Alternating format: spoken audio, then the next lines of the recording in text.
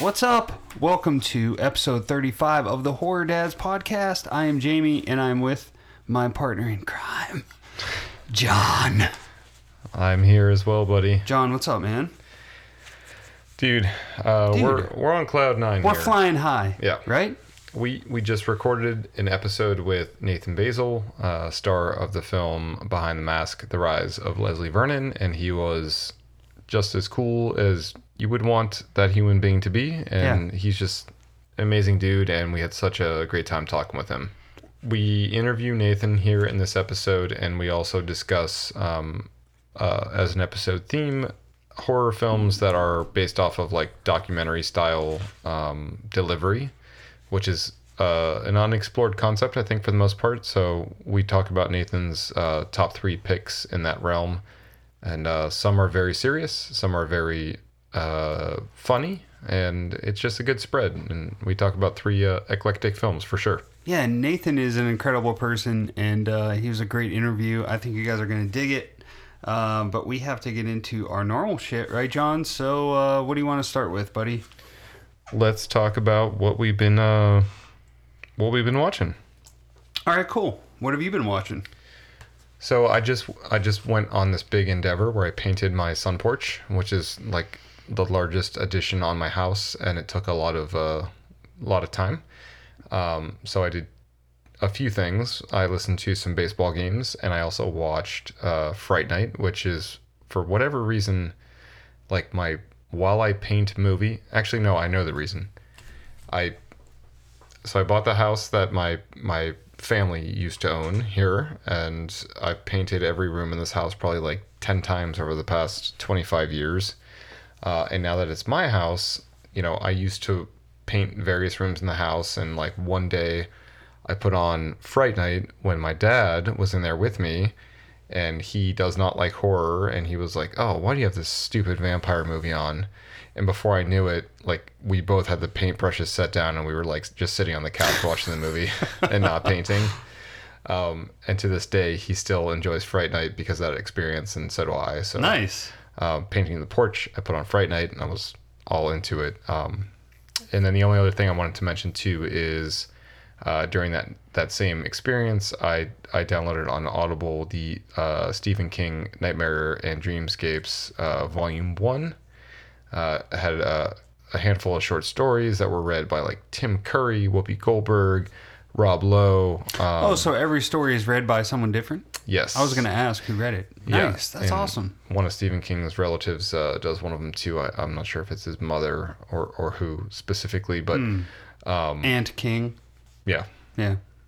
Grandma King. But it was really great. It came as a recommendation from our buddies Mike and Matt in the Alone in the Dark podcast, and We can't go an episode without mentioning them. I just thought we'd just head it off at the forefront. But Maddie specifically, I've been texting him about it, and the specific tale of Crouch End was really enjoyable on that. So Yeah. if you have Audible or you like audio books, checking out Nightmare and Dreamscapes is definitely worth it. Cool. So I also painted. I've been painting my office, going Halloween colors in there, but it's one of those things where I didn't want to do it. I've been wanting to do it, but I didn't want to do it. My wife was like, "I'm just buying the paint. You're going to do it." So I was like, Yeah. ugh. Because like even a small office just takes way too fucking long. Well, that's what painting does. You look at it and you're like, oh, this will take Nothing. This 2 is hours. nothing. And then like 10 hours later, you're like, Gah. 3 weeks later, you're like, what the fuck? Yeah. But anyways, I threw on... I was watching a lot of 80s movies, but I threw on In Search of Darkness, the longest documentary ever made. Oh, that's the one with With the 80s horror documentary. Oh, yeah. It's amazing. It's... Dude, I will watch... I Is could that the watch it first till the you've seen day I it? die. No. Oh, okay. Yeah. No. I just threw it back on, and I love it as much now as I did when I first saw it. I just love it. Yeah. I'll watch it nonstop. But anyways, I watched this movie called Doom Asylum Oh, how was it? from 1988. Dude, so it's shitty, it's cheesy, Yeah. it's corny. It's Yeah. everything you want an 80s horror film to be, really. It's super fun. It's about a man and a woman at the beginning getting in this car accident. The woman clearly dies, but the man they for some reason they take him to an asylum to like I don't know, to like take his body parts out. I don't really know why he's at an asylum and not a hospital, but they find out he's still alive, so he starts killing the doctor and the coroner. But then he kind of resides at this asylum. It's his killing field, if you will. And then teens flock there kind of as like a, let's go to the asylum. Teens. Yeah, teens, you know. Yeah. So they get there, and then a bunch of fun murderous mayhem ensues. But, dude, good time. Again, shitty acting but that you'll just laugh at. You'll have a lot of fun with. So I recommend that to everyone. Directed by Richard Freeman. It's from 1988. The actors, I don't think there's anyone worth mentioning because I don't know if they had careers after this. Well, that's fun though. Yeah, super fun. So, you got any fun family antics that you want to mention? Yeah. So the only thing I really have to say is earlier today, before I left to come here, my son was asking my wife to do something, and she was like, "Why is it that you're always asking me to do these things? Like, your dad's standing right there as well. Why are you asking me to do it?" And he was like, "Well, you always do stuff like this better." I was like, I said, "Well, what do you mean?" And he was like, "Well," I was kind of just egging him on because I didn't care that much, but I wanted to make him feel bad. At that point, you're also a little bit like, what are you talking about? Yeah. So he was like, "Well, I mean, you podcast better than Mom." So I have that going for me for now. For now, yeah.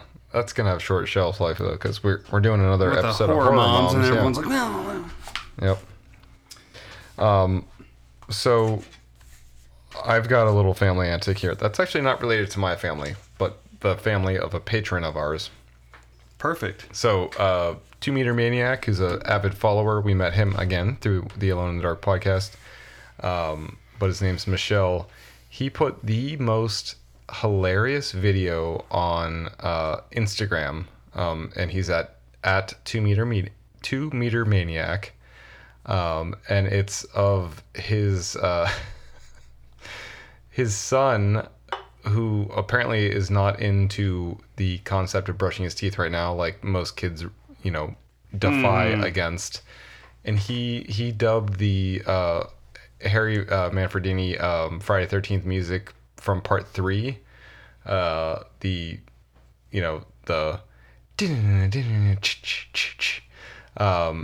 over him chasing his son around with a toothbrush, and it looks like it's from like the first scene from Halloween, the original, like walking around with a knife, but it's him with a toothbrush.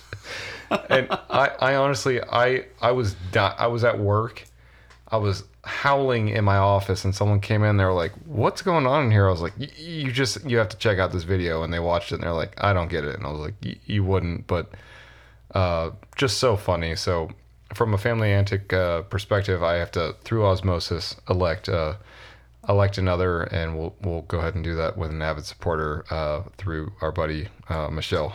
That's great. Yeah. Have you been buying anything lately, buddy? I actually have not. I've been eyeing up a few things. I need a hat. I need a horror hat real bad. That's the one thing I don't have. I just have like baseball hats, and they're getting old.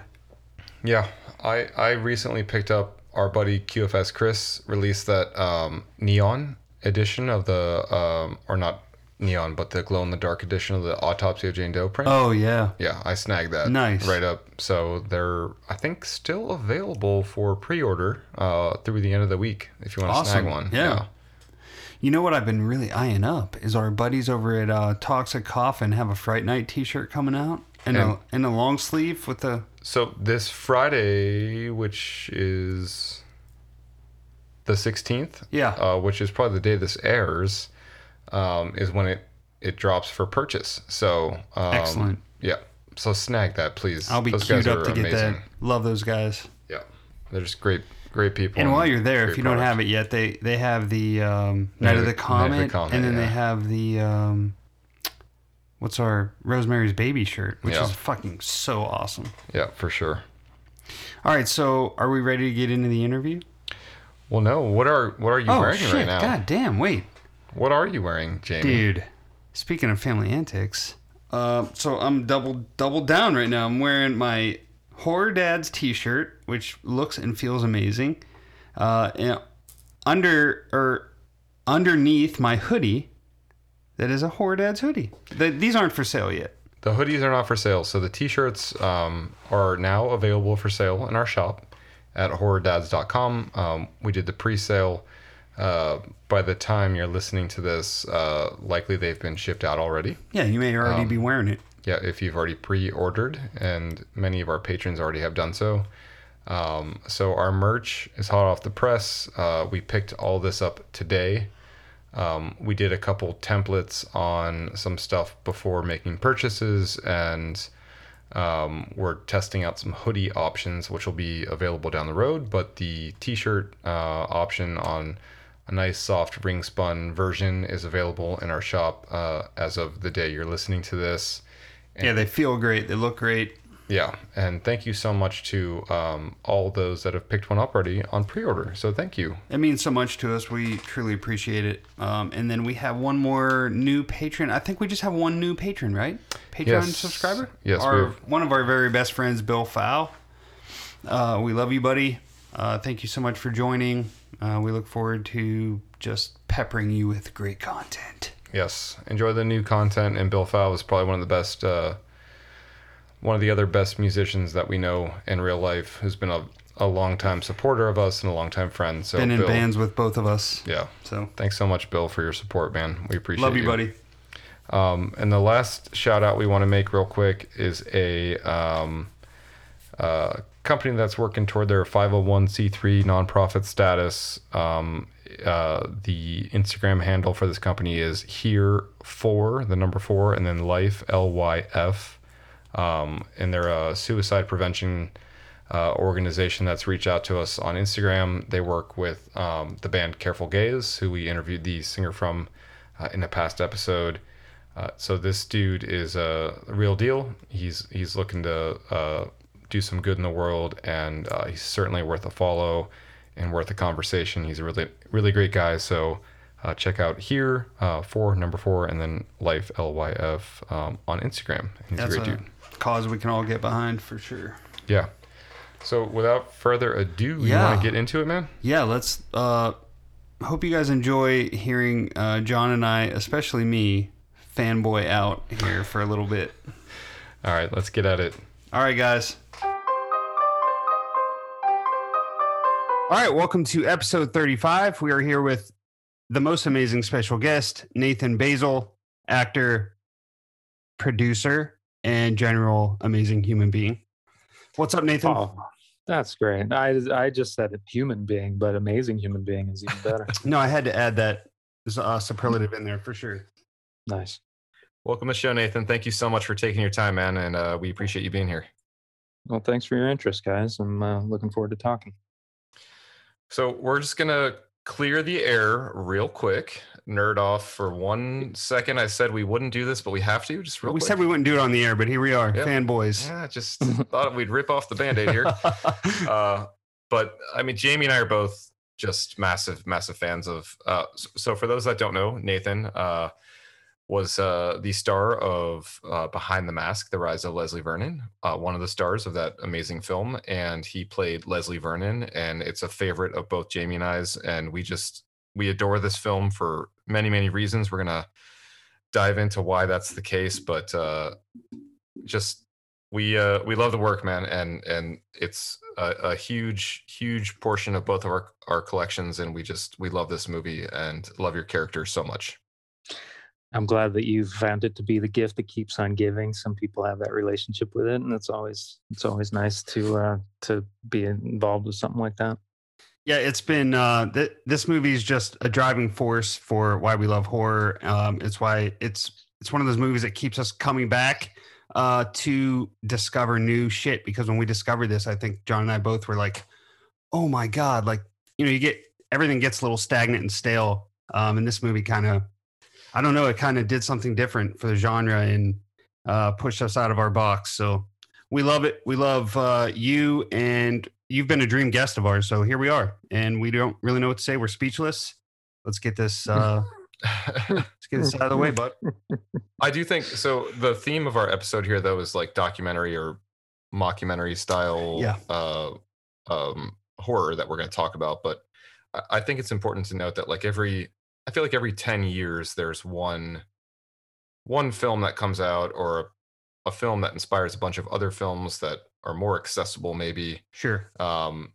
That kind of create like a paradigm shift almost, that say like, okay, cool, we're gonna move the needle a little on the whole genre, and we're gonna like re-energize things. And I definitely think in the mid 2000s that Behind the Mask is the film that did that. For sure. Yeah. Much more eloquent than the way I put it, John. Thanks. Yeah, Jamie. I really like bumbling watching cool fuck shit. over Yeah, here, I just appreciate that you guys are saying it, because I never know how to talk about the movie. It's a confused jumble in my head. You guys seem a lot clearer, so thank you. Well, so how do you feel about the film? Like, reflecting upon it now, I guess, 15 years later? It's something that lives more in relationships than it does in memory, because I have ongoing relationships with a lot of the folks from the movie, and I'm in a D&D group with a couple of the actors and the writer.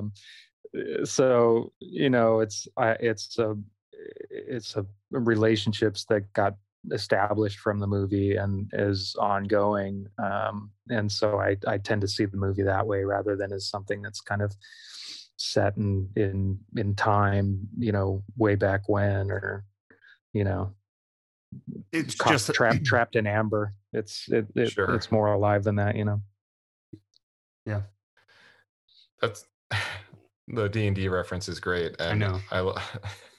I love that. I feel honored to be able to say that, because I know this is my first D&D group I've ever done. I've never done it before, and when the writer David Stevie, he hit me up to see if I'd be interested, I was like, I don't know anything about. I don't know how to do it, but I'd enjoy the company. I could use it, the company. So I got no reason not to. Sure, as long as you don't mind a newbie. And so yeah, I've been playing for the first time and learning the whole D&D scene. It's been really interesting, using terms like dungeon master and stuff like that. Yeah, Stevie's the dungeon master. Terms you never thought would be in your vocabulary. I'm a barbarian dwarf named Grumple Brickjaw. I love that. Grumple Brickjaw. Yeah. Former captain of the Dwarven armies. So, I show me my respect. Give me respect. Yeah, when sorry. You talk to me. You look me in the eye when you talk to me. We forgot that on your introduction. You should have introduced me. Can we go back and we'll redo that. Grumple Brickjaw. Amazing human and Brumple Gripjaw. Yeah, that's for sure. So let's talk maybe a little before we get to a zillion questions we have about the film. Leslie Vernon, let's talk a little bit maybe about your career, if you're good with that. But it seems like you've got a great deal of experience in the live theater sort of realm. So, and I think you've had quite an education just based off the research we've done. So you want to talk maybe a little about your history in theater, and any specific productions that you gravitate toward or have been involved in?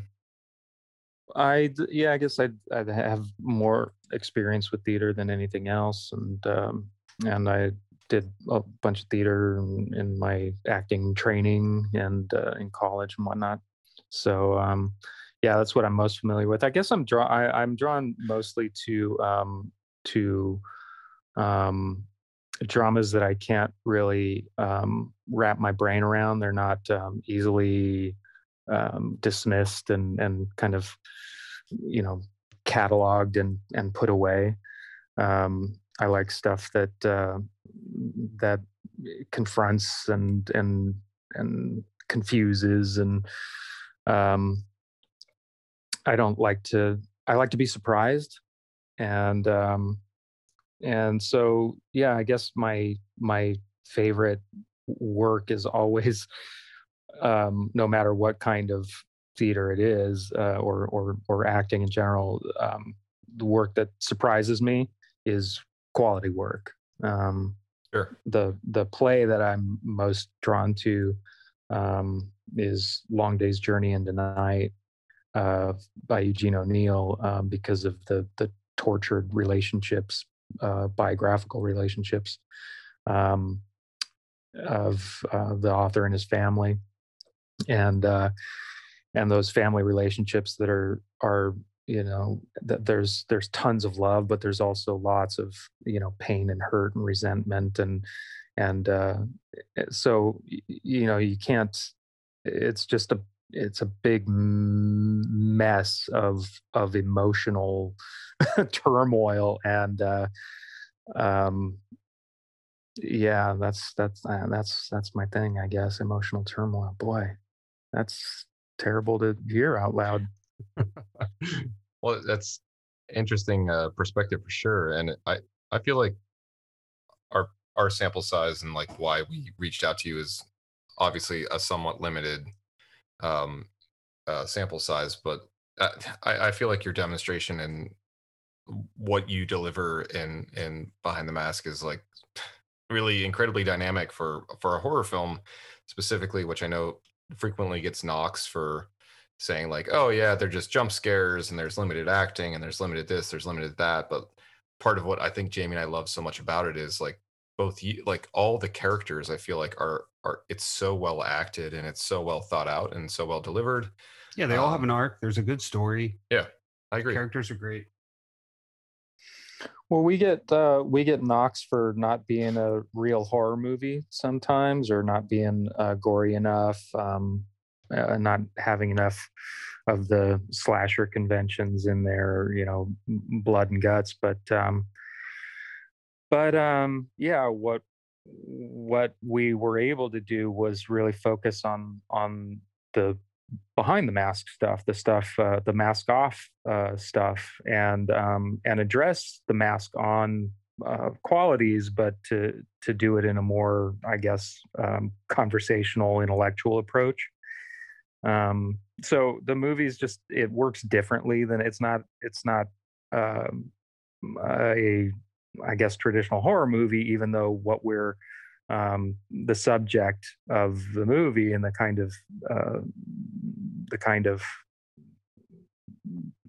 subjects that we're talking about in the movie, um, are legit, slasher films from late '70s and early '80s. So yeah, it's a little bit of a balancing act that we do, and it's an act that we pull off in some people's opinion, and then some people that are into horror, they need a larger dose of it. Yeah, when I talk to anyone who was kind of on the fence about it, I tell them they need to watch it again, because I think if you go in with the wrong expectations, then I think if you go into it again knowing what to expect, then you'll be like, oh, I get it now, and this is great. It's really Yeah. smart. Yeah, it's meta, similar to how Scream kind of like redefined the genre to a Sure. certain extent and sort of reintroduced certain aspects of being almost self-aware. I feel like this film certainly did that. And Yeah, one of my favorite things, the aspects of the film, is that it takes place like Mike, Freddie, and I love how you guys are always like Mike, Fred, and, Right, and Jay, right. Yeah. but it takes place where those characters actually existed, and I love that. Right. I think it's a very, like John said, meta and self-aware, but I love it. Can you imagine the kind of crazy fantasticness that we would get if we could just do a Marvel MCU type mashup of all of the great slasher franchises, and have these guys operate in the same reality, the same kind of dimensional, thing? That would just be so awesome. Yeah, It's unfortunately impossible, but it would be Yeah. awesome. There are And too that's kind of many Yeah, there's just too many legal stuff, but legal things. But yeah, that's what our movie imagines, and I think it satisfies a lot of our fans for that reason, just tickling the fantasy of, oh man, what if these guys were all hanging out? Yeah. What if these guys were, hanging out on a Saturday night when they're not up to stuff? I do kind of feel like that's the case. It's almost like, you watch it and it's like, oh, these guys get it.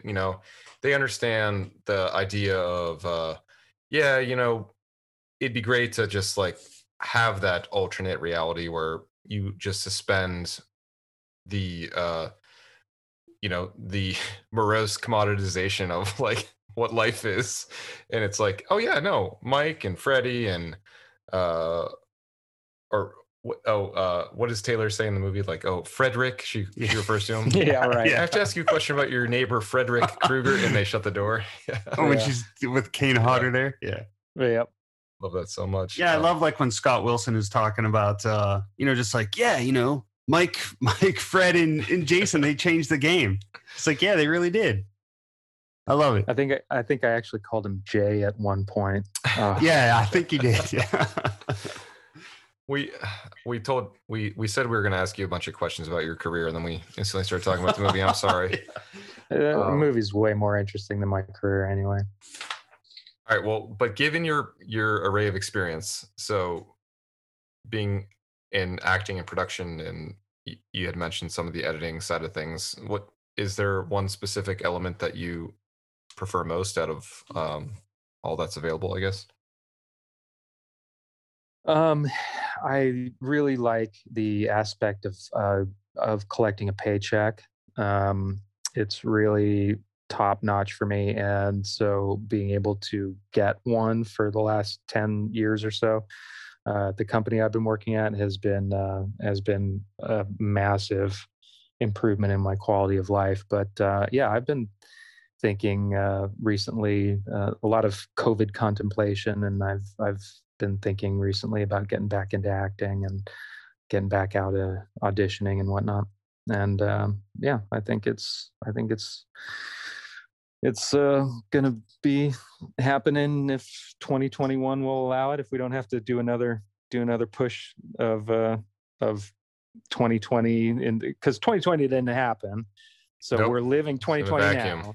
Yeah. So if 2021 has to push, then God, we're looking at 2 years of push. I guess I'll do it next year if I have to. But well, regardless of what it is, we want to see it. So definitely. Yeah, we're excited to have the next iteration of Nathan for sure. Well, I'm doing there was a play, a production of The Crucible at I live in Orange County, just a little bit south of LA. And I was rehearsing a production of Crucible that was supposed to open the weekend after everything shut down because of COVID. So it never got off the ground. We tried to do some socially distant rehearsals and just keep things going, but it just got impossible. But we ended up rehearsing that thing for longer than I've ever rehearsed another play. Yeah. And it's essentially ready to go. We're just waiting for the green light. So as soon as things get back to normal enough, we're gonna get a production of The Crucible back up at the Maverick Theater in Fullerton, California, and I'll be playing the role of John Proctor. And everybody's welcome to come on down and see it and appreciate live theater once again, sitting around in the company of other human beings and not being terrified. That'll be great. So all that rehearsal will finally pay off. We'll see. I mean, I don't. I think I'll be a better version of that character than what I was working on then. But I don't know. We'll see. And just to forewarn you now, when you see two nerds in the front row in Horror Dad shirts, wearing their own T-shirts. Yeah, it's not two fans that exist out there. It's us that drove a zillion miles for that. So nice. I can't wait. Wearing the same hoodies shirt too. Yeah, the shirt and the hoodie. Yeah. Yeah. Like, Yep. you guys, it's 105 degrees out here in LA. What are you doing? Yeah. Well, we're just staying warm, any way we know how. So do you want to tell us a little bit about your journey into the industry? Kind of like, did you have influences growing up that kind of drew you into it? And how have those influences kind of changed through the years? Yeah, well, my family was doing acting stuff when I was growing up. A lot of church plays and church musicals, that kind of thing. And my brothers did high school theater, and I kind of followed them into that. It felt, pretty early on like something that was just kind of easy to do. And so, Sure. water chooses the path of least resistance, and that's what I did with work. Um, and I'm lazy too. So I think, just being able to show up and say words was a lot better than having to do a whole bunch of, homework and preparation and this and that. But yeah, as time went on and I got more, oh, kind of education about acting, I saw that it could be something a lot more impactful than how I'd seen it before, and that was really what allowed me to see acting as something that is a contribution. I guess I'd always resented up until that point that acting felt like a very selfish act. You Sure. you get up and you put on a show, and then everybody comes up and they pat you on the back and they tell you what a great job you did and this and that. And it was fun because of that, but it also just felt really empty and shallow. And when I started working on a degree, my bachelor's at UCLA, I started to see that theater could be and acting specifically could be a much more, it could just have so much more value to a community than how I'd thought of it before that. And that's when I started taking it seriously and started seeing that I was going to need a lot more thorough training than I had. Even at UCLA, I got a great intellectual education there, but I felt like I needed a lot more practical skill building, and so I went to Juilliard, and Juilliard is one of the loftier conservatories for acting, and so I was really well positioned after that to get out into the industry and start auditioning around and start working. And yeah, so then I started doing TV and film and theater professionally, and it was a great career, and I have some great things to show for it. Behind the Mask being the crowning jewel. But yeah, it became very hard. I had a family, 2 kids, and the distance between jobs, the time between jobs just started getting more and more expansive, and it just felt like, oh boy. So yeah, I got a job at this company, Original Productions. It was my first staff job, my first 9 to 5 desk job that I ever had. And that's where I've been working for the last 10 years. And also doing acting, teaching in there, acting coaching. That's something that I get a lot of satisfaction out of. Yeah. So and I might get back to that too, because it is very, very satisfying. Yeah, it sounds like it's one of those things that's good for your soul. So hopefully you do get back into that. It is. It can be. It can also be very confronting and difficult. And and that's how I found it. But I think the more you do it, the more more comfortable you get. And so yeah, I think that like I was telling you guys before, a more institutional kind of teaching may be on the menu later on. So I think you mentioned a couple themes that really resonate with both of us, but we're obviously both dads, and your father as well, and parenting for us is the most important job that we have, but we both have pretty, institutional 9 to 5 jobs. We're career professionals, and like Jamie kind of mentioned, this is sort of how this podcast is really how we exercise our fulfillment and in having conversations like this and just kind of like living our dream, quote unquote. And it's been like the most amazing outlet imaginable for us, and it's been unbelievably fulfilling. But as a parent, are your kids like aware and involved in your work? Your kids are obviously older than ours, so yeah. I didn't p- prevent them from seeing any of my work, but it felt like, particularly in the case Behind the Mask, it felt like in order for them to really get the value of it, they were going to need to see some of the movies that we were referencing. And I just felt like age appropriateness was a challenge for a while, and still is, but it's easier to navigate now that they're a little bit older. 17 and 14 is a lot different than 7 and 3 or 6 and 3. Right. Yep. So sure. I just last year showed Behind the Mask to them for the first time, because they'd been able to see, the first Halloween movie, and they've been able to see the first Nightmare on Elm Street, and they've been able to see, the first Friday the 13th. So, yeah, they're not. They're aware of the impact that Behind the Mask has had, but they don't revere me because of it, as they should. They don't talk to you like we do, as they should. Yeah.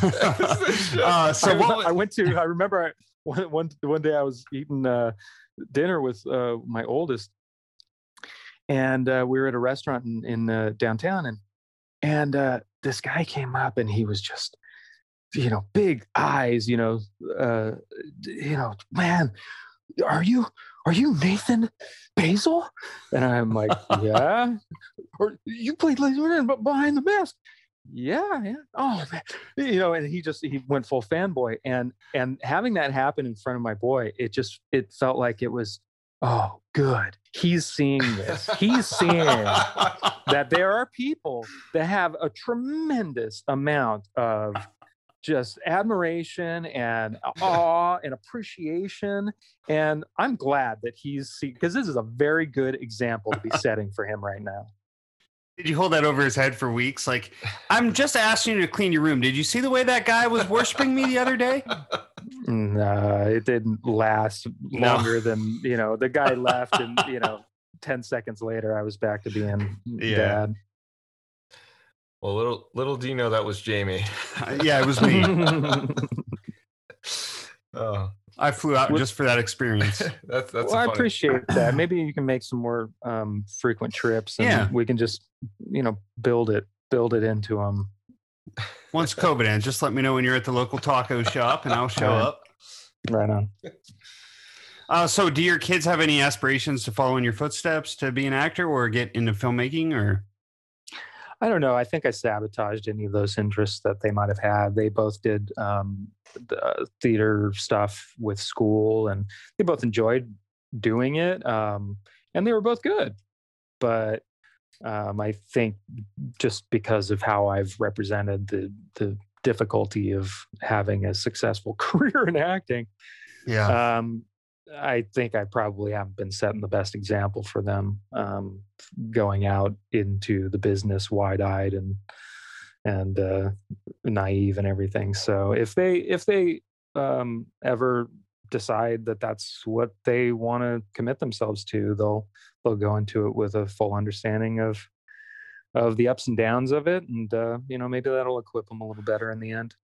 Yeah, I mean, sometimes it's better to go in knowing it's not all fucking roses. Yeah. Yeah, I would love them to have an experience Sure. of success, but it's far more of interest to me that they're defining success differently than booking jobs and making a lot of money, and um, so that's what we're working on right now. Yeah, that's I mean, we're not quite there yet as parents, Jamie and I feel, with that level of discussion. But Mhm. I've definitely started to weigh those kinds of conversations for sure, because like hints of that are starting to percolate, especially with my oldest, like her asking more questions about, what I do for a living, and Mm. asking like, "Oh, so you don't work with scary movies?" Because she comes down to the basement, and like the basement's filled with the things I love versus the things I do for a living. And it's just been really interesting to kind of like sort of balance that as a parent and say like, okay, just because you do something for a living doesn't mean that you love it, and vice versa. Just because you love something doesn't mean that it's going to make you money, or give you a career. So starting to Well, the thing I love about teaching acting is that it's a demonstration of my belief um, that the value of acting is in the expression of it. It's in the degree to which you are putting yourself out there into the world, um, and has nothing to do, or very little um, to do with how that shows up in your career trajectory. Um, the the value of the acting is I have something to say, and I'm putting myself out there and saying it. And that's value whether you're doing acting, or especially if you're not doing acting professionally. I feel like it's just as important, if not more, to have that expression, that habitual expression built into your life, whether you're dedicated to a career of acting or not.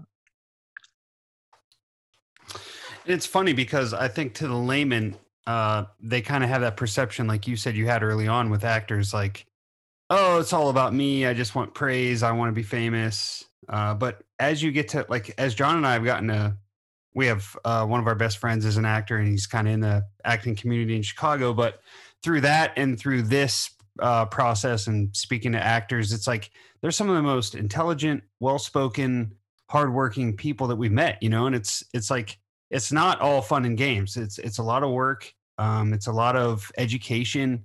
A lot goes into it, and and even talking with him, he confronts it at the forefront too, and frequently like people ask him questions, he's like, I'm not doing this to be famous. Like my right, plan is yeah, not that.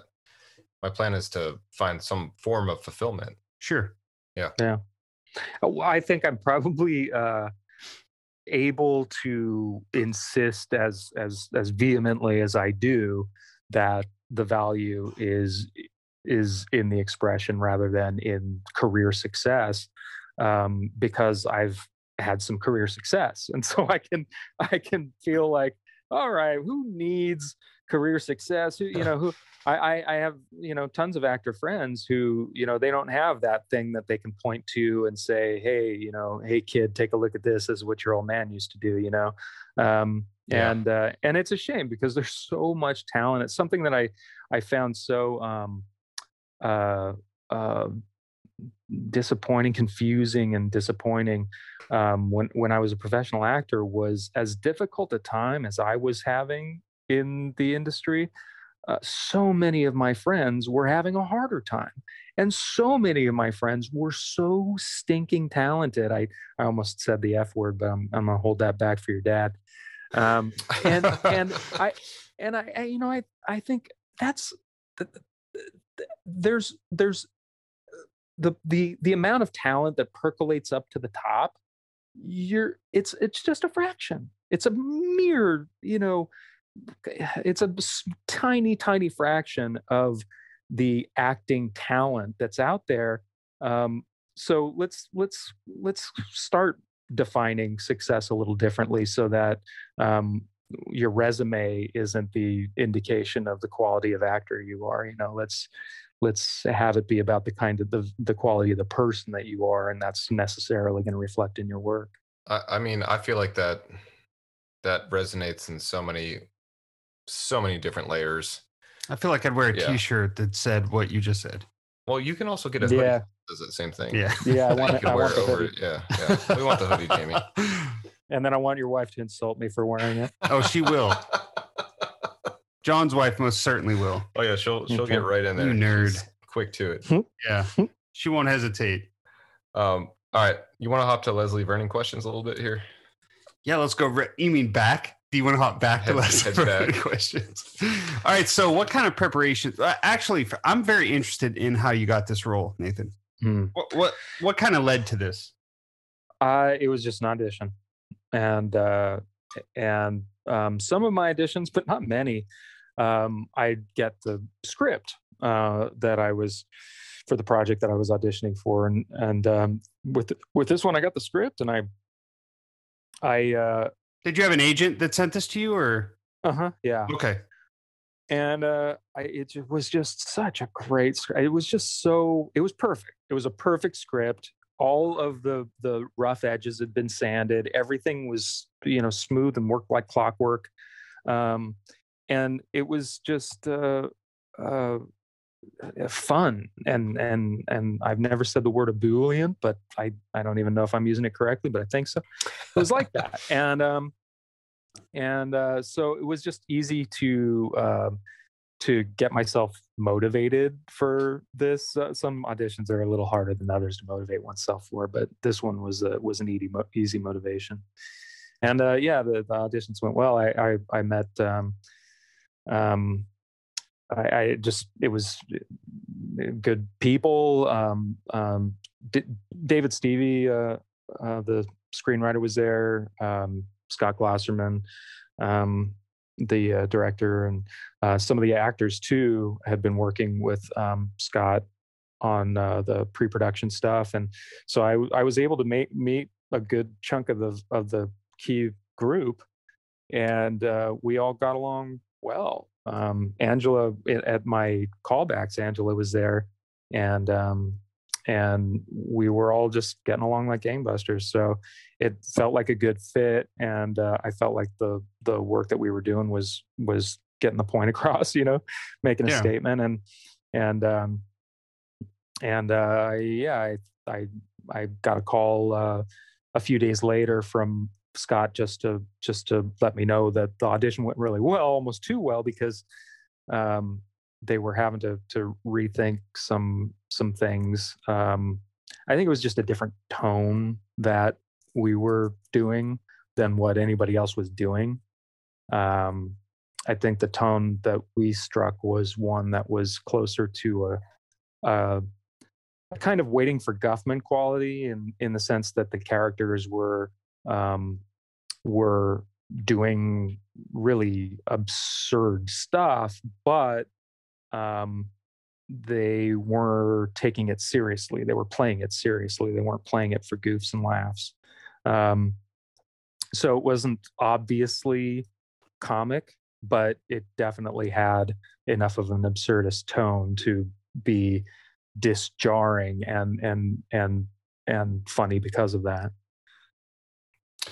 Yeah, it's funny because it's like it's dark, but it's humorous enough to keep it not necessarily lighthearted, but to keep it from feeling real dirty. Did you have a certain scene you auditioned? Do you remember what scene you auditioned with?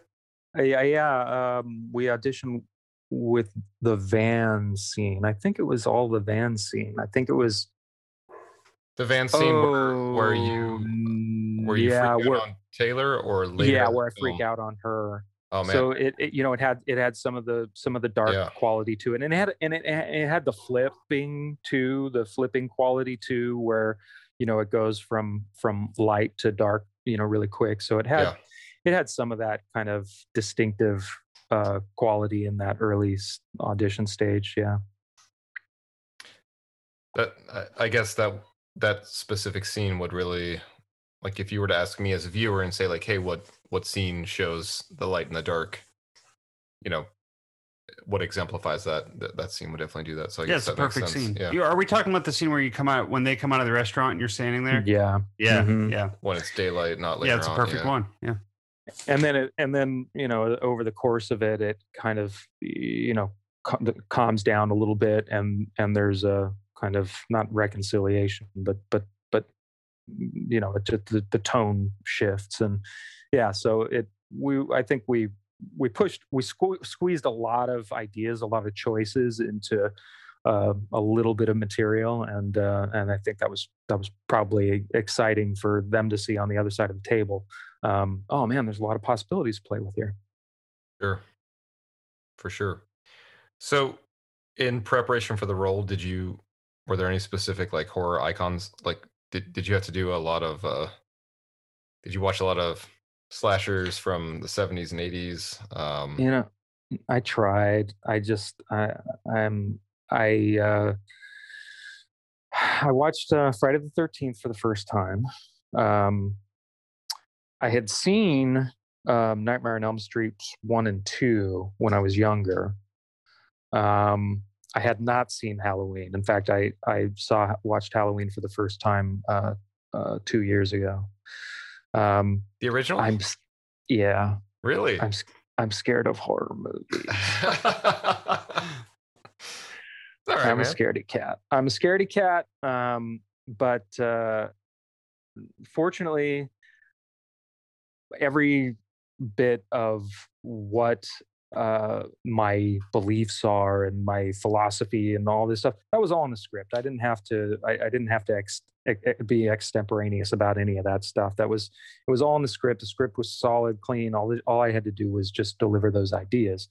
Where I did get into trouble was when I was doing the mask on stuff, and I didn't have a clear physicality for the character. I didn't really know how to do a physicality for a character like that, and so I started making some choices. I was getting all actory, and I started making some choices, and I started doing some stuff, and did a couple takes where I'm doing some stuff, and then Scott comes over to me and very quietly, so nobody else hears that, it's it's an embarrassing correction that I'm going to get. He's like, you don't need to, you don't got to do all that stuff. You don't have to do any of that. They just move. They just do what they do, and they're just a machine. They get from A to Z, and they just, yeah, they're yeah. unstoppable force, and I was like, oh, okay, I get it. So from that point on, I had a much better understanding of how to proceed. But yeah, there was a little ignorance on my part, a lot of ignorance on my part.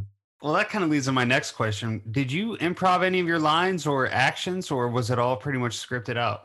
Because there's some really funny lines in there, and it's stuff that seems so off the cuff at times. There's some off the cuff stuff, but for the most part, there was no need to be off the cuff because the script already read very off the cuffly.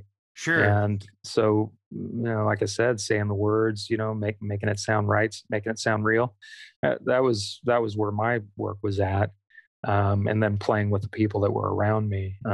Taylor was always in front of camera with me, but the two guys behind camera, Todd and Doug, those guys were always on hand too to play with and give some back and forth.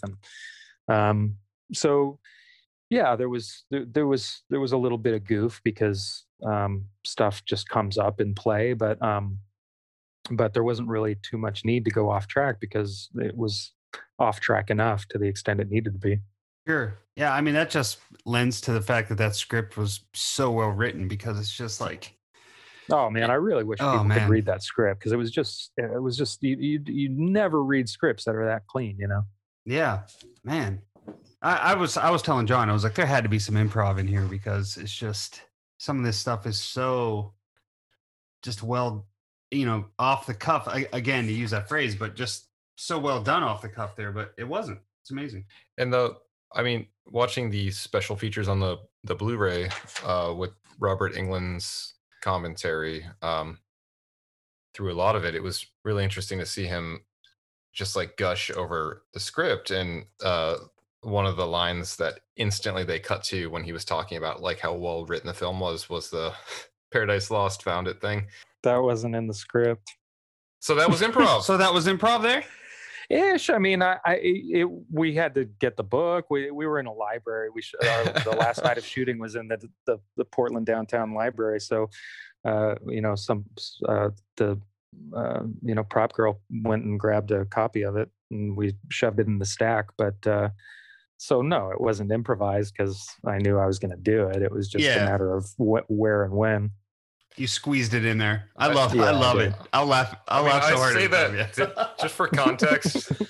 For general context, I say that weekly to people that have no idea what the hell it means, and I'll be like, "Paradise Lost found," and they're like, "Okay, cool." Right. And I'm like, "All right, so need that by Wednesday. Thanks. Let's just keep going then." Yeah, that's how you're gonna meet a truly good bestie. Is when you throw that line out and they look at you, their head just snaps and they're looking at you and they're like, did you just reference what I think you referenced?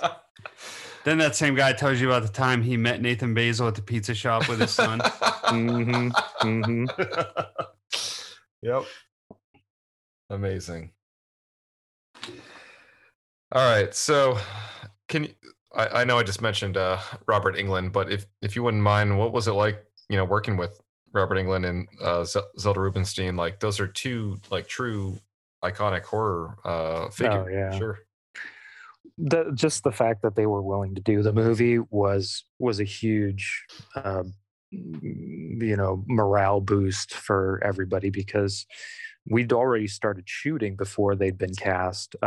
Actually, no, I think Zelda might have been cast, but we'd already been shooting before we found out that Scott Wilson was going to be playing Eugene, and that Robert Wilson was going. Robert Englund was going to be playing Doc Halloran, and so we were already kind of in the swing of things, and having those confirmations come through, it felt like, oh man, this is just giving more momentum to the ball that's rolling downhill. This is fantastic. And then when he showed up, it was like, it was a whirlwind. I mean, the dude is a whirlwind. I don't know. Have you ever met Robert Englund? No. Neither of us have. No. He's a whirlwind. He's like, there's nobody to liken him to. He's just constantly in motion, and he's got 1,000 thoughts firing in a given minute, and he's sharing them all. And you could do it all day. Just sit there and listen to Robert Englund's accounting of what's happening in his brain. And then there's the work, and it's exciting because he's there and he's Robert Englund. It's exciting because he's clearly excited about the project. And then it's exciting because we're seeing his contribution to the project, and his contribution is, you see it. He's doing Donald Pleasance, and he's just loving it up, and he's just milking moments, and it's just fascinating to watch a guy work who has done just about every kind of project there is out there. He's got so much experience. He knows how to be in front of the camera, how to sell gags, how to sell stunts. He's informing me as we're moving into some of the more complicated physical scenes and stuff, and I'm being coached by Freddy Krueger. It was insane. Yeah, that had to be so surreal, man.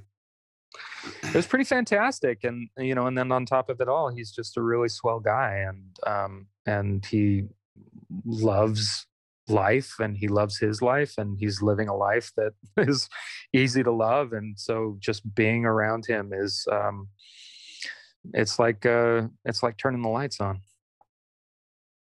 And then Zelda has that amazing little like monologue telling the backstory of Leslie Vernon in the library. Like, that had to be, I would have been just cheesing the whole time. Yeah, it was, just that voice. You see, Mhm. you hear her voice before you see her character, and then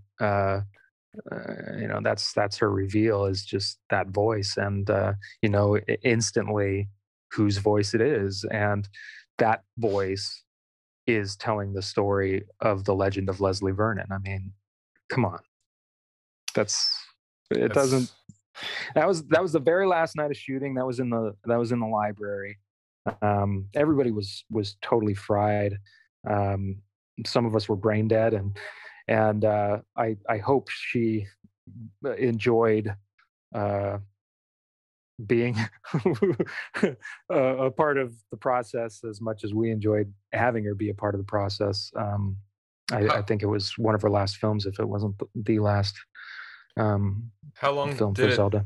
take to film this movie? It was all in all, I think it was about a month and a half. We took a break for a few days, maybe a week. Um, so I think we spanned about a month and a half, 6 weeks altogether. Yeah. And it was filmed where? Portland, right? Mostly Portland, Yeah. I think. Yeah. Portland and the outskirts. Yeah. The scene and the setting, the whole gig. Oh, I've been really diving into the special features, and um it's just so cool to see so many of the aspects that you've reflected on here in the special features telling on the Blu-ray, and just the uh Oh, God. I hope I'm not repeating myself. no, honestly, you're not. Well, most of the like making of is with Scott Grossman, and Oh, yeah. That's on the Blu ray. I don't think I did any. I don't think I did any stuff for the Blu ray. I think it was just on the original release.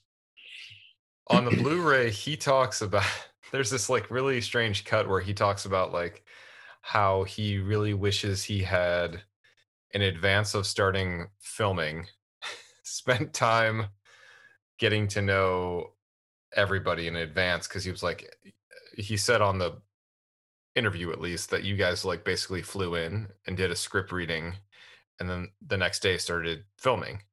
Hmm. And he was like, the only moment I really got to know them as people was like between scenes, and he was like, I wish I would have had the opportunity to do that prior. Not necessarily to like manage situations any better, but just like as a person managing situations, I guess. Like, yeah. Well, So this is Scott Glosserman, the director. yes, yeah. Yeah, he's fun, and he loves our company, and I think he wanted to hang out and be one of the gang, but he had too much work to do. He had so many hats that he was wearing that the dude never slept. By the time we got to the last night of shooting in the downtown library, that's who I meant, The Walking Dead. I mean, he was on his last legs. He was hardly making any sense when he spoke anymore because he was so sleep deprived, and I think he had a cold that he was nursing too. It was fascinating watching the behind the scenes work of production, and I got a really fantastic over the shoulder view from his perspective.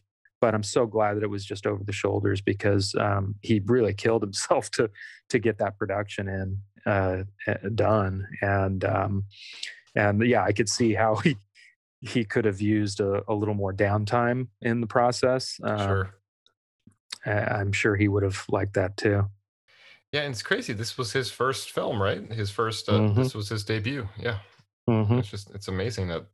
I'm sure that always pushes you to work a little bit harder too. Like Yeah, I really got to prove myself here.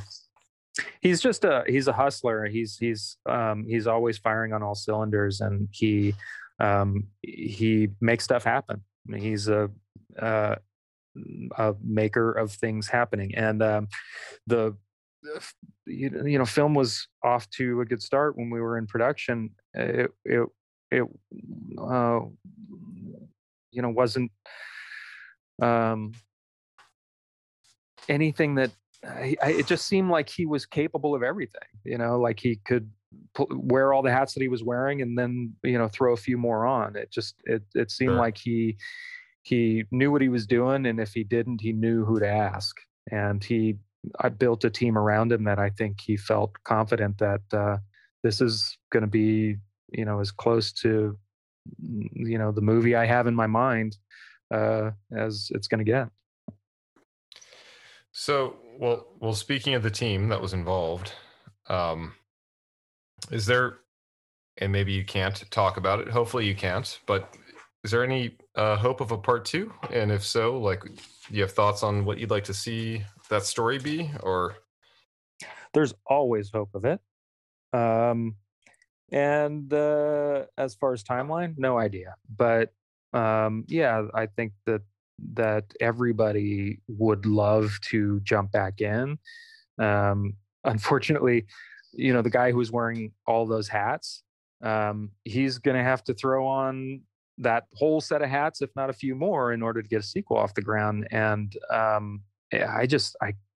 can't imagine that anybody feels like, okay, I'm ready to put my wife and my 2 kids and my home and my job and all of these things that I like and enjoy. I'm going to put them all on hold for the next, year and a half, 2 years of my life, and make this sequel happen. I've been of the mind that it doesn't matter how long it takes, because I think that there's a lot of fun to be had from the expectations that a sequel is supposed to happen, a few years after the original, not 20 years after the original, when everybody's slower and creaky getting out of bed in the morning. But there's fun stuff that can be had there. Mostly, I see that the route to go in my mind is the less onus that we can put on Scott, and have a production that is that's streamlined and nimble. That would be more of a kind of TV approach. That would be more of a webisode approach, and that's where my interests have been going lately. And some writing that I've been doing has hashed that out a little bit and seen that, yeah, I think this could really work for us. That would be great as well.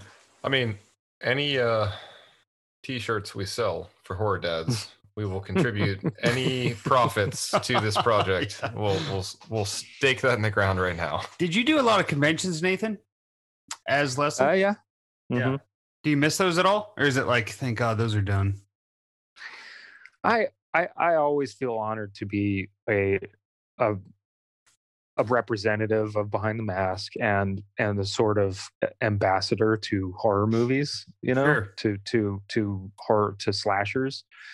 It feels like I never would have seen that for myself, but I'm really appreciative of that role that I get put in when I'm doing a convention, because I have nonstop people coming up and saying how important it's been for them, and how important my work has been for them. And I it's nice to hear flattering things, but more than that, I like to put a nice face on the movie, because I'm representing it for a bunch of people that aren't there. And yeah, I enjoy conventions. I enjoy meeting people, and I do enjoy the compliments, but I enjoy more just being a human being for people that have really fun things to share about the movie. Sure. Yeah. I feel like if I was in your shoes, I'd be packing up like, all right, kids, got to go get worshipped. See you in a week. I did take my boys to one convention, and I think they were a little weirded out by it, but yeah, they don't worship their father, nor should they. Right. I think we'll get back into the convention scene sometime this year. We'll get back to normal. I've already heard about some conventions popping up, and yeah, we'll get back to that. Yeah, we're on the East Coast, and we have the mall where Dawn of the Dead was filmed. I guess there's going to be. Yeah, just watched that with my boys a couple weeks ago. Oh, was that your first time with it? Yep. Yeah. What'd you think? Oh, I thought it was fantastic. Yes, I was late in watching horror movies with my kids, but now they're both at ages where, given the movie, we're able to knock out a bunch of classics and would-be classics, you know. Sure. And so that was one of them that was just on. And my youngest is usually the gauge for whether or not we're going to let it continue to be on or not. But he left it on and we kept watching, and we were stunned by the practical effects. I mean, it was so effect heavy. They had so many gags built into that film that it was just, we're sitting here, open mouthed, wide eyed, and stunned. When we see some of the more elaborate ones, the beheadings and oh my gosh. That took place about an hour east of where we're sitting right now.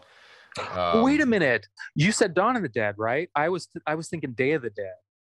Oh, I haven't seen Dawn of the Dead yet. All right, well that's okay. So Day of the Dead. Day of the Dead is also fucking. Where amazing. was that filmed though? I'm not sure. It was it was an underground bunker type thing. It was all probably studio stuff.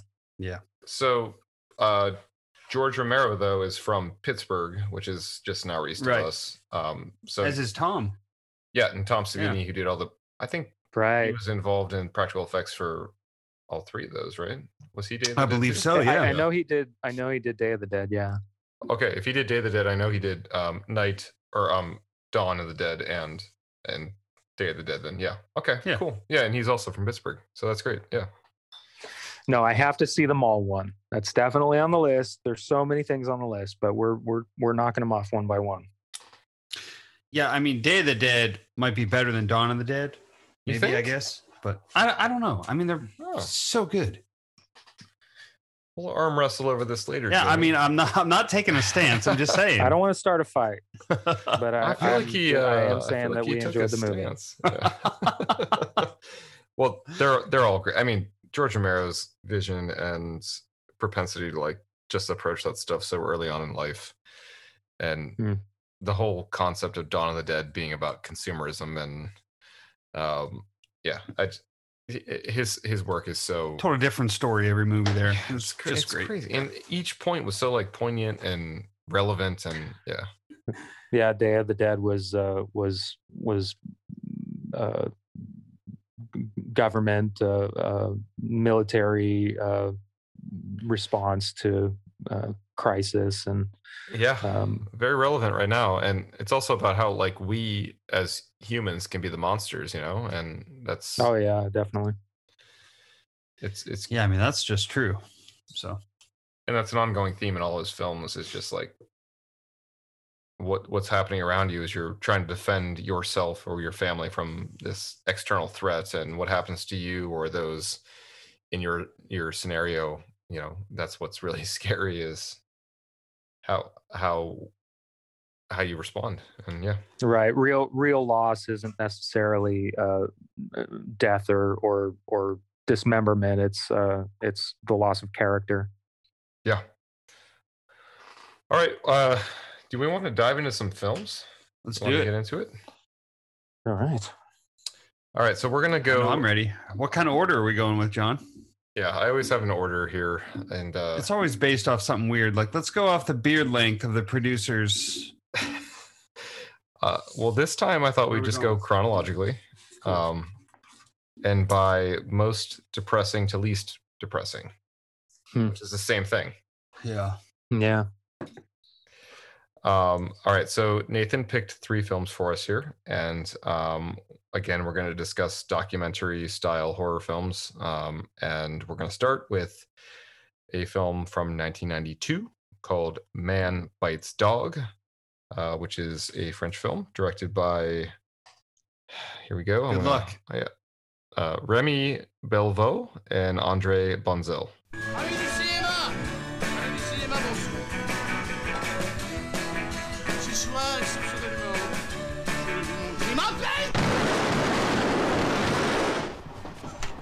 Tu vois, il y a un barème quand tu le laisses d'un corps, c'est-à-dire tu fais 3 fois son poids, normalement. Un homme moyen, comme cette VXC, c'est 3 fois son poids. All right. All right, Yes. so this movie. So Nathan, let's get your thoughts on this film.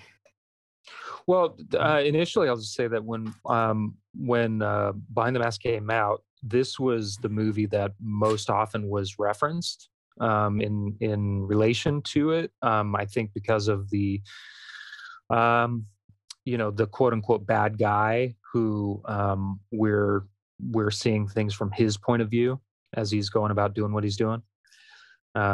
So yeah, I guess it was a natural association because of that.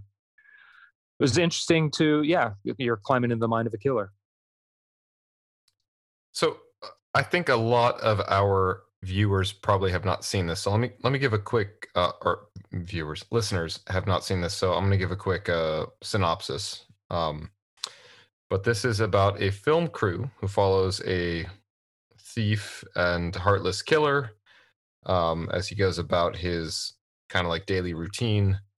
And complications start to set in when the film crew, they lose their ability to be objective, and they sort of, begin to start start participating. Yeah, they start to participate. Yeah. They're participants in what's going on. So definitely reminiscent, I think, of a lot of the concepts that we explore in Behind the Mask for sure. So I can certainly see where the inspiration came from on this front.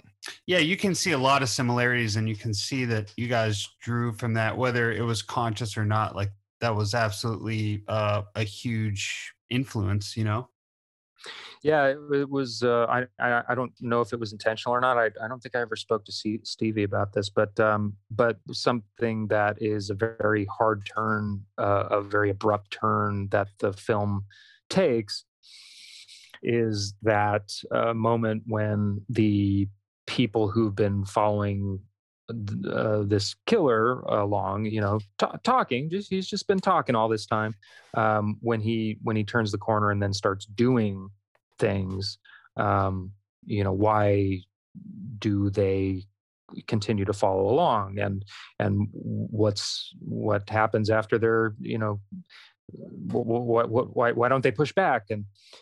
And I think we settled on an approach that answered that question by, Leslie's he's just a guy. He's just a guy that's really enthusiastic about what he does, and he's got no apologies. But because he's just a guy, he's not anybody that you would associate with ugly, evil, and that kind of thing, until he starts doing ugly evil, and then you're forced to make a choice. And so I think the way we took it allowed for the audience to kind of dismiss that whole question until it got brought to the forefront, and that's handy if you want to surprise an audience with that kind of shift. Yeah, for sure. And I mean this movie, I feel, does a similar thing for sure. Yeah, because the guy's charismatic, like you were as Leslie. The guy is, he's very personable. He can attract people to kind of just case in point. The filmmakers start helping him, start being complicit in this shit, which is like, ugh. But I think the scene for sure that is most comparable to the scene that you described where you auditioned was when he's asking them to go get seafood with him. Like, because that's the first scene, because you see from the onset, like the very first scene of the film, there's a murder, and it's the whole strangers on a train, like someone's walking by, and you feel comfortable at first, and then you instantly feel uncomfortable, and it quickly demarcates, like, okay, this is going to be serious and amicable in the same breath. And I feel like the film definitely does that. But as the main character like continues to devolve into this insanity and these like manic moments, and the film crew is like involved in it, they go, and the old woman is like, he scares her to death essentially. Yeah. And then they leave there, and he's like, oh, that just that put wind in my sails. Like, let's all go get a seafood dinner. It's only going to be 2-hour drive. Let's go. And everyone's like, oh, well, we have plans. And then it gets like super, super uncomfortable. I feel like that's pretty similar to the scene, Nathan, that you described, outside of the van, where it's like they come out of the diner and it's like, oh, okay, cool. Yeah, we goofed up a little bit, and you're like, yeah, it's not a big deal, and then it becomes a huge deal, and then there's a way forward after the fact. It's a similar sort of outline. Yeah, I think that the key component there is some kind of charismatic quality to the killer, because if the characters around him don't have a reason to be attracted toward the madness, then the audience will have less of a reason to be as well. Sure. So yeah, just there's much more payoff the more the audience can be invited into a liking of the main character. Yeah, the major difference between this one and your movie was that we didn't really see the evil until the last 20 minutes or so, whereas this one we're watching the evil unfold throughout. So I had a really tough time with this movie as compared to Leslie Vernon, obviously. This one reminded me more of, I don't know if you've ever seen Henry, Portrait of a Serial Killer. I have that note written right here. This I've reminded heard me of it, but I haven't watched it. I don't necessarily want to recommend honestly, it. I was going to say you should watch it, but yeah, because just don't. If you just saw Halloween 2 years ago, like that's not the movie to go to. I mean, Michael Rooker's amazing in it, but it's one of those movies where the realism in it is just unnerving. It's very unnerving. Yeah. And there's a scene, the rape scene in this one is where I really see the correlation between Henry, because it's not a documentary style, but there's a scene in that one where there's a rape and kill scene where the one guy is filming while the other guy is, and they kind of take turns filming. And that really reminded me of the rape scene in this one, which, I just hate rape scenes so much. Yeah, we can't do rape scenes. Yeah. Yeah. But one more fun, I guess, interesting aspect of this is the guy that played the main character, I guess his family was like all in on filming the scenes where he's like introducing the family. And I think that was his real family. Really? And they had no idea what the movie was going to be about. And they were all super pissed when they found out after the fact, like, wait, he's supposed to be some kill. Because like all the amicable, like, come on in. Yeah, I've been dealing with her for 53 years. Like that was all like organic, natural stuff. That's fascinating. Oh man, I would have loved to have gotten my dad on camera. Oh. Yep. Do you have any memorable scenes from this one, Nathan? From Man Bites Dog? Yeah. The dying of the woman, I think that struck me too, and yeah, I had the same impression of you, where I was watching it specifically because people had made a reference to that movie when talking about ours, and so I felt like I had to know what they were talking about. I didn't enjoy it. I didn't enjoy the movie. It's not meant to be enjoyed, though, I think. Right. So I felt more kind of a accomplishment from having completed it than I felt inspiration from it. I felt that way as well. Like I watched it last night, and it ended. If anyone wants to watch this, by the way, it's streaming on HBO Max. But as soon as it ended, typically I would put something else on. I just laid flat on my back and fell asleep because I was like, I don't know what else to do now. But dream. Yeah. But to have nightmares. It's certainly a heavy one. John, how about you? Any memorable scene? I certainly think my memorable scene was the one where he was yelling about the seafood, and they quickly cut to them like all being at the restaurant, and then him like throwing up everywhere. And just that whole like, I feel like there's a narrative within like a visual storytelling format almost that occurs, and that I feel like that happens time and time again throughout the film.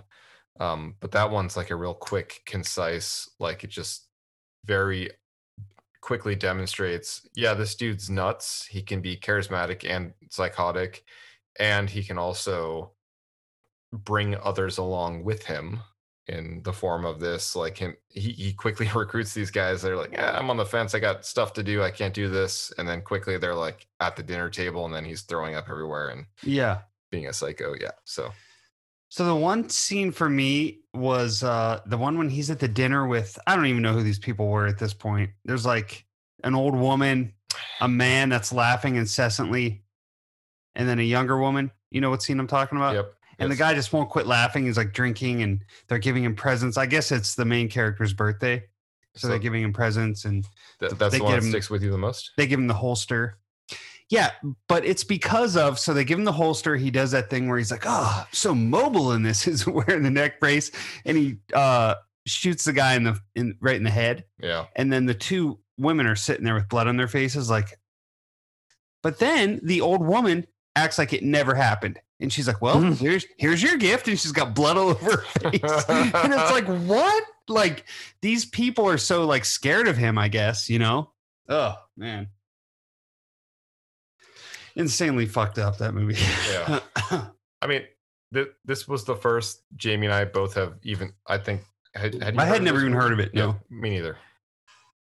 So I love doing stuff like this when the guests we have introduce movies we've never heard of, and we get to see something new. I love it. It's always amazing. I wouldn't say that I love this movie. Thoughts about the recommendation. Yeah,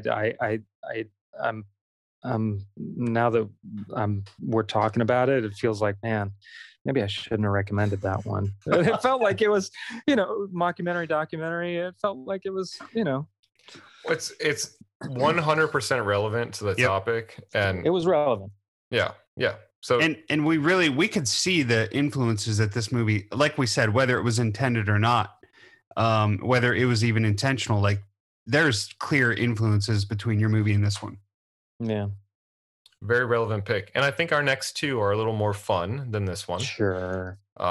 So slightly. Well, the third one certainly is, but the second one, right? We're gonna head just 7 years later. So in '92, I was 5 years old. So in '99, yeah. In '99, I was 12, and I definitely recall this being like the film as a teenager that was like, you got to see this. And this was one of the critical hooks that like reeled people quickly into the horror genre. And it's 1999, The Blair Witch Project. I just want to apologize to Mike's mom and Josh's mom and my mom. I am so sorry, because it is my fault, because it was my project.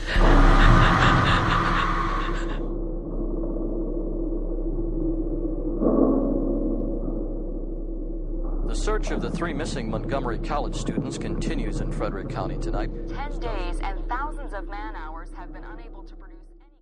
All right, so oddly enough, each of the 3 films you picked, Nathan, were directed by 2 people.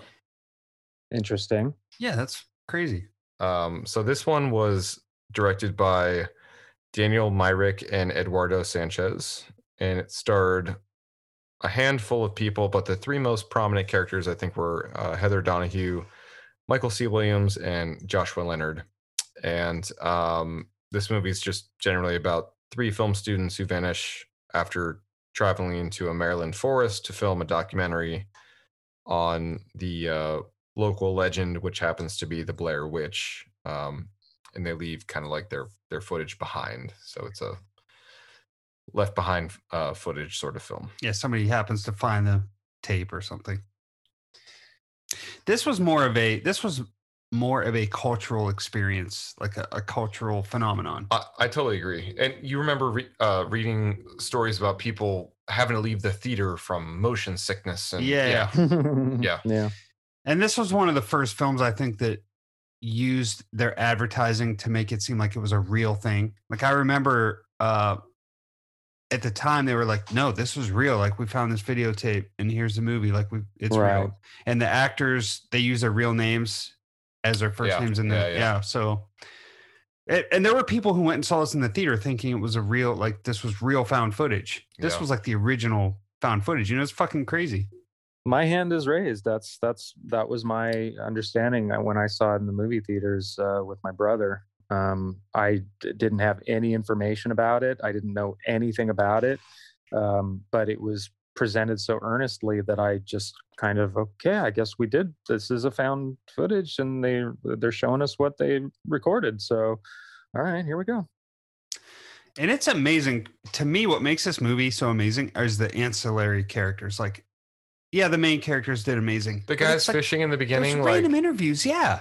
When they're kind of like bickering a little bit back and forth, like where did they find these people? Because these are like, I've seen movies with actual actors that go to school for this that don't act that well. I mean, that's what sold that whole premise to me. Yeah, I'm looking forward to watching this one with my boys because I know it's going to freak them out. Like I said, I'm not. I'm a scaredy cat when it comes to movies, and not knowing anything about this movie. And the pace of it was pretty relentless too. So by the end of the movie, I was just so wound tight, and my brain was exploding. It was probably one of the most visceral experiences I've had at the movies. And I think part of what, for sure, made this film so scary was the fact that they don't show a ton, and it's like a build up to a breakdown in a song almost, where they just like keep mounting pressure, and it's pressure and it's pressure, and it's demonstrated not only through like what you don't see in the shadows, but also the tension that's happening between the characters that continues to mount, because like it just, there's the one black sheep of the group who comes in, and clearly like he's unhappy with the way that things have been mapped and everybody's lost, and then the map, quote unquote, goes missing, and people are yelling at each other, and there's just like this, there's a lot of yelling. So it's a pressure cooker, and it like that aspect of it just like knocks you off the horse, and you're like, well shit, I'm laying on my back on the ground staring up at the sky now, like what's gonna happen next? And then also you're like, oh wait, there's a witch out here somewhere, and you're just like terrified of what that's gonna manifest to be. And the tension doesn't release until the very last minute of the movie. Yeah, the whole thing just keeps on winding tighter and tighter. This movie cost less than Halloween did in 1978 to film. This was done for $300,000, and it grossed like 24 million or something. Yeah, it was like one of those. Yeah. It changed. It was revolutionary for sure. Yeah, but think of what ensued after this. Like Paranormal Activity obviously would not exist if it weren't for this movie. Right. Yep. Oh yeah. I mean, I don't think we would have the found footage phenomenon that we had if it wasn't for this movie, to be honest. Yeah, Behind the Mask probably wouldn't exist. I would like to think it would. I would like to think that too. Yeah. Yeah. Let's just go on thinking that. That's its own entity. Let's just go on thinking that. Was influenced by nothing. Unbelievably original. Yep. But yeah, I have my it notes. emerged fully formed from the mind of the gods, and that's where it shall stay. 100%. Pound that stake in the ground. I'm with it. John, do you remember watching this? Was there a scene that scared you the most, or? I always remember the up nose drip scene. Her with the flaring nostrils. Yeah. That's the one. Like that's the snap to scene recall for sure. Sure. For me, it was the shit hanging in the trees, like the dolls. Oh yeah, the voodoo dolls and stuff hanging in the tree. That to me was like, okay, shit is really messed up now. It's very real. Yeah.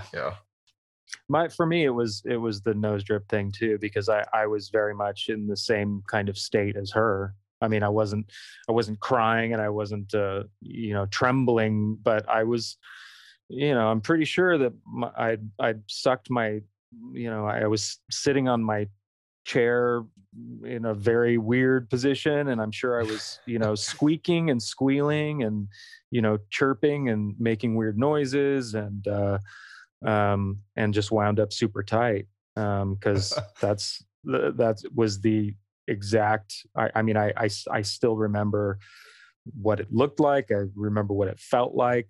It's been stamped onto my brain, that scene. Yeah, I love that. Is your brother into horror films in general, Nathan? No, but we would go see. We would meet up randomly, and we would catch independent films. And he was the one. I'm pretty sure he had the idea to watch Blair Witch, because I didn't have any awareness of it. So yeah, it was just one of those momentous viewings. I remember I saw this in the theater as well with the same. I went into it with the same thing. Where like, no, this is real. I was 17, and I went with some friends who were not 17. They were 16. So the plan was they went and they bought tickets for Bowfinger, the Eddie Murphy, and I was like, all right, so I'll buy my ticket to. This was at Tinseltown, John. Yeah. And I was like, I'll buy my ticket to Blair Witch. You guys sneak on in. It'll be easy. They never had a chance to sneak in. Easy, yeah. They never had a chance. I sat there and watched this entire thing by myself. I don't know what was worse, me watching this by myself or them having to sit through all of Bowfinger. So, yeah, I was terrified as well at the end. I remember I saw them on like Jay Leno or something, and I was like, wait, what? How can you be on Jay Leno if you were killed by the witch? Still in Maryland. Yeah. She lied. She lied to us. I told you she'd never consciously betray the rebellion. Oh, shit. So good. All right. Well, this certainly pioneered the found footage documentary style 100%. But do we want to head to 2014 for our last film? Let's do it. All right. Nathan, do you want to introduce this one? What We Do in the Shadows.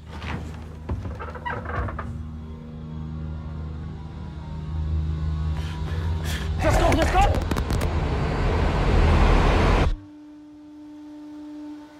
It's been like this the whole time, Deacon, on dishes, and it still hasn't moved in 5 years. You're a cool guy, but you're not pulling your weight in the flat. Oh, I'm glad to hear that I'm cool. No, that's not the point, though. Yeah, You're missing no, I the know. point. Not I know. a flat meeting about how cool you are. When you get 3 vampires in a flat, obviously there's going to be a lot of tension. Viago was an 18th century dandy. Look, a ghost cop. Vladislav is a bit of a pervert. This is my torture chamber. Deacon's like the young bad boy of the group. I'm supposed to pay rent? And that was the year, 2016, did you say? 2014. 2014. Yep. I can't believe it's been that long. Well, when I saw Crazy. Blair Witch came out a zillion years ago, I was Yeah. like, oh, well, this is it. I'm going to start needing knee surgery soon. But New hip.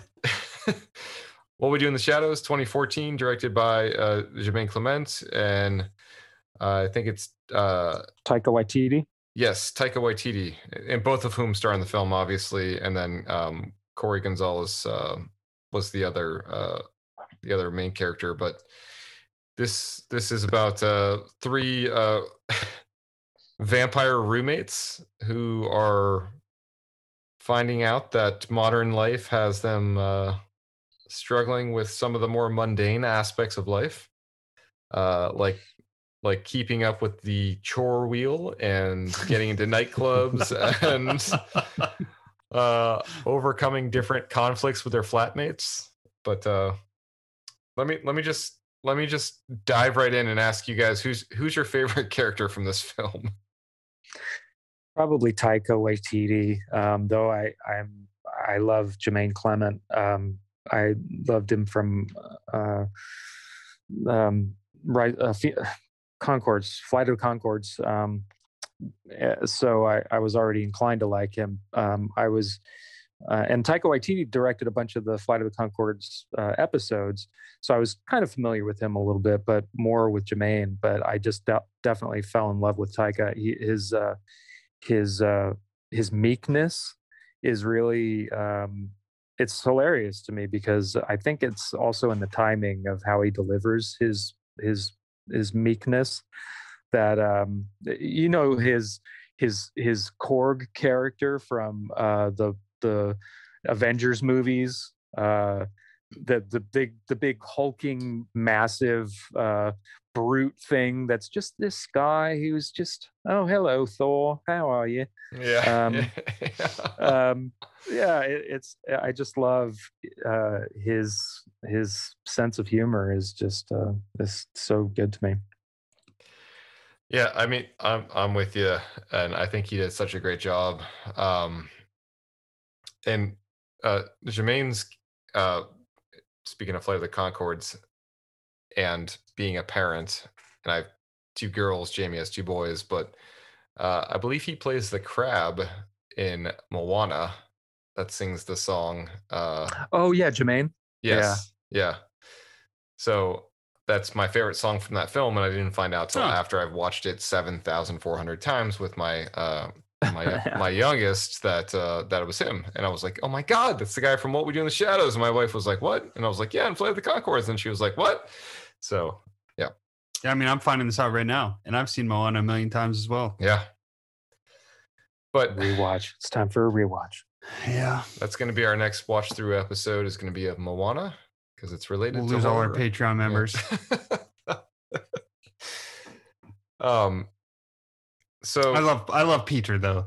I was going to say, I think you have to love Peter. But it's not him, it's how they look at him that makes you love him. Because they're like, our dear sweet Peter. Yeah. This vile beast in the cupboard, yeah. Yeah. I mean, I love when like Nick is downstairs just talking to him. Like, yeah, they seem to like Stu. But and Stu's character too is so like he's basically like anyone you've ever worked with at X company, right? And his character is so good. But it's also so well played, and Jermaine's character being so like just like confident, and he's clearly like Vlad the Impaler, like that's who he's supposed to be. Obviously. And but you defined it quite well there, Nathan, with the meekness of Taika's character. And yeah, this movie's so tastefully done, and it really, again, when you look at like decade over decade films that redefined a genre, like this created an energy and a creativity that was so well needed when it came out in the mid 2010s, and just such a great film. And I think it's done a lot of good for the world to have New Zealand's unique sense of humor getting out there, because these guys have Jermaine and Taika, particularly, that they've been telling, they've been doing comedy for a while, but it's so subtly presented that it just hits the sweet spot of comedy for me. That kind of humor that's not about bringing anybody down or necessarily bringing ourselves up. If there's, it's not mean spirited, it's we're not werewolves. We're not swearwolves. We're werewolves. Yeah. Yeah. And that's my favorite scene, I think, is when the vampires are confronting the werewolves. That's another actor that I love, who was had a big contribution in Flight of the Conchords. Crumb. I'm blanking on his name right now, but he's the leader of the main werewolf. Yeah. Yep. I just, his sense of humor, all of them, is just so it's just subtle and filled with humanity, and I completely agree. And it's as they're like devolving into the most hideous beasts, he's like, chain yourself around the tree, we don't swear, like, be decent, take your clothes off so they don't rip. And like, that's what he's worried about. And he's like the captain of the whole group there, which is so fun. But the Jackie character too, and how she like panders to the entire scenario, and the fact that she's like a mother that has children, and that whole gamut is just so, it's funny and fun. And the last thing I'll say about this movie is my favorite line is when Taika, when the police are trying to come into the house, and he's like so desperately like discussing like the potential pitfalls that are associated with the police coming in the house, and then he mentions the fact, he's like, they might be Christians. It's so like every single time he says that, I dissipate into a fit of unbelievable laughter, and it's just incredibly enjoyable for me. So because you've met Christians before. Exactly. Also, John, you've dealt with them. Yeah, we all have. We know the Christians. Yes. John. Also, Anton, the werewolf, the leader of the werewolves. He was that his name, Anton? I think so. Yeah. Yeah. He was also the weremonster in the X-Files episode, Our Favorite One. Oh, oh my God! The guy with the season. hat. Yes, that's him. I'm gonna in an X-Files episode. Yeah, from the 10th season that came out like in 2016. One of our favorite episodes is it's like the third episode, I think it was called Mulder and Scully Meet the Weremonster, and that's him. I'm about to fall into a deep story here, Nathan, so I apologize. Oh, here we go. Oh, Rhys Darby. Rhys Darby's his name? Correct. Yep. Yeah. Okay. So there's a podcast called the X-Files Files, and it's hosted by Kumail Nanjiani, who's been in a lot of Marvel films now, and was also in Silicon Valley. Right. He started as a comedian, and he's great. But what we know of him is great from the X-Files Files, which is one of our favorite podcasts. But like basically, his podcast resuscitated the X-Files franchise to the point where it got rebooted for this season. He would go. He like started at episode 1, and he would go through every episode and discuss it, and it rejuvenated the franchise. Like it created this like massive following who's in like Entertainment Magazine, like it just blew up. And then once they rebooted the series, they invited him on to be on an episode because like he was such a critical part in like creating attraction to the series again. And the episode that he was in also was this same episode. This guy was in too. So good deep reference there, Jamie. Mulder and Scully Meet the Weremonster. Yes. Yep. And I think Darren Morgan wrote the episode, and he's he wrote the only episode I think that ever won an what is it, an Emmy? Is that for TV? Clyde Bruckman. Yeah, Clyde Bruckman's Final Repose. Yeah. Yep. John and I can't go an episode without discussing the X-Files. Yeah, you really did go into the rabbit hole there. Yeah. I'm sorry, Nathan. Anything else? Oh, that's good makeup. About, oh yeah, no, it's incredible. You need to check that one out. Do you watch the X-Files at all, Nathan? I did on the original series, but no, I didn't catch the reboot. Yeah, or I guess it's not reboot; it's the extension. Right. Yeah. But what are final thoughts on What We Do in the Shadows? Yeah. From anybody? Do you guys watch the series at all?